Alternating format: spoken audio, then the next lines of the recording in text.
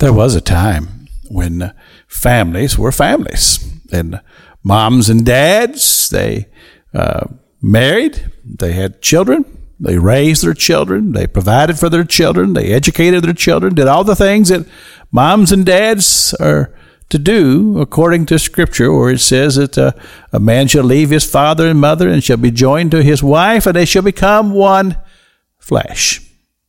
It's a formula given to us in the Word of God. But I hear different things from different individuals. So, well, Pastor King, that just doesn't work anymore. And so I would ask the question, well, what's changed? Now, in my lifetime, I've seen the change, and I've seen the pattern. I remember when it was a time when it was just understood that if you're going to live together, you're going to get married. But somewhere along the line, that began to change. And I think I could document the change. A lot of it had to do with the influence of television and movies and things of that nature that often causes society to make those changes because it looks so good on the screen. But when it comes to the real circumstances of life, it causes a lot of problems.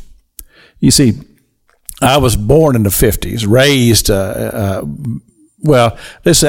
a child of the 60s in the aspect that I was in school and was influenced by music of the times. I grew up during the days of the old rock and roll.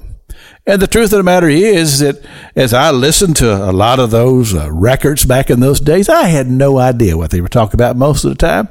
The music just sounded good to me, and I'd bebop to it, and that's just the way it was. I didn't know. There's just a very young man that under all of that influence was what is termed as the sexual revolution. People were changing mindsets about things, and things that would have been considered to be unwise all of a sudden became the way people began to conduct themselves. So, as a result of this, babies were born that didn't have a family.